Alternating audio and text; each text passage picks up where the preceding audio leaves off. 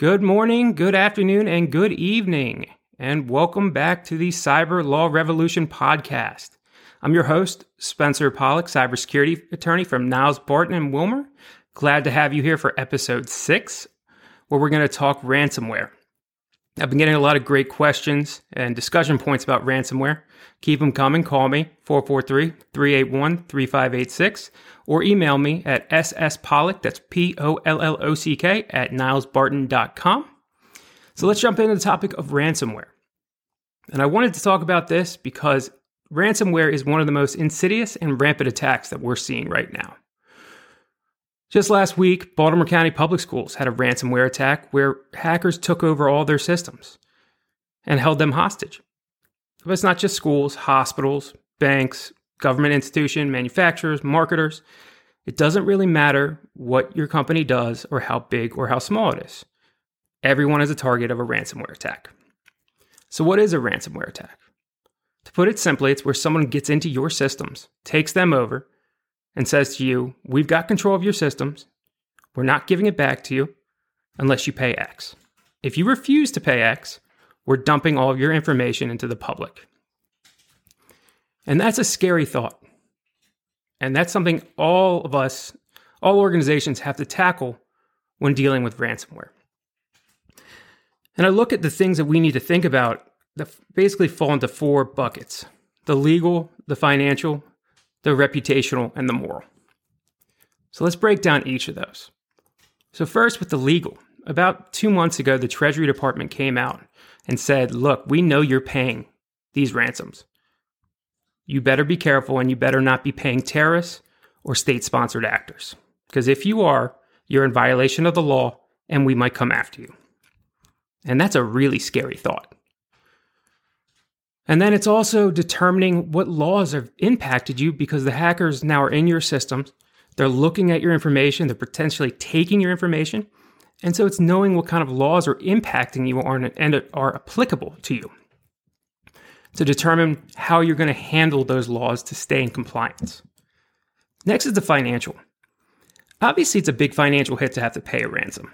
Ransoms range in the hundreds of thousands to the millions, which is a huge financial obligation if you end up paying it. But it's not just that.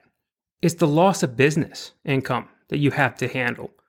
Think about if your systems were down for 2 or 3 weeks and you can't produce the products that you make, you can't give the services that you do, you can't respond to emails from your clients. Basically, you're not bringing in any revenue and you're not fulfilling the promises that you made to your clients. And think about how much money that would cost your organization. Next is the reputational. Imagine a ransomware attack happening and you not preparing your employees and your enterprise to handle questions that are coming from your clients. For example, if during a ransomware, one of your major clients calls in and talks to an employee and says, what's going on? Nobody's answering my emails. We didn't get product X from you. Tell me what's happening. And the employee says, we're under attack. We don't know what to do. We don't know what information was taken. Call back in a week. Imagine how terrible that would be for you. And now imagining that getting out into the public to all of your clients. So it's understanding that you have to get your messaging internally and externally tight and on point.